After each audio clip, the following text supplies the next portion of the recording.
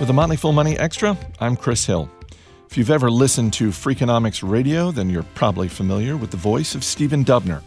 A journalist by training, he's one half of the team that introduced Freakonomics to the world. One of the things I've always enjoyed about talking with Stephen Dubner is he's incredibly curious about the world around him. He's also not afraid to poke holes in ideas that are just taken for granted. Like quitting, for example.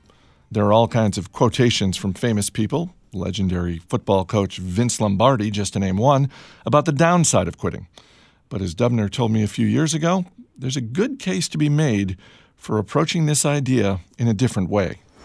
So Lombardi was famous, a winner never quits, a quitter never wins. Churchill, famous for, I believe the quote was, never, never, never, never, never, never give up. And then he went on to say, in matters large and small and so on.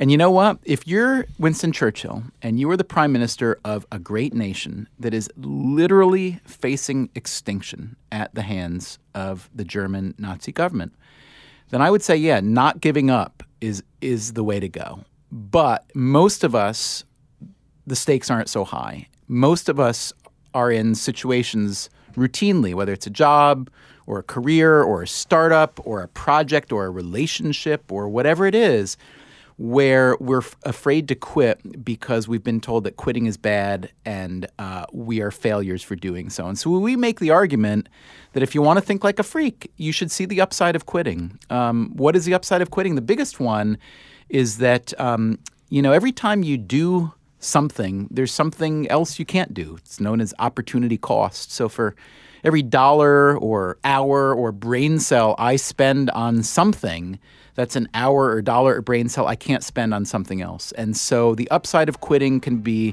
real. But, I appreciate that's not necessarily the sensible or an easy thing for a lot of people to do. You can read more from Stephen Dubner and his co-author Stephen Levitt by picking up a copy of their best-selling book, Think Like a Freak. I'm Chris Hill. Thanks for listening. We'll see you next time.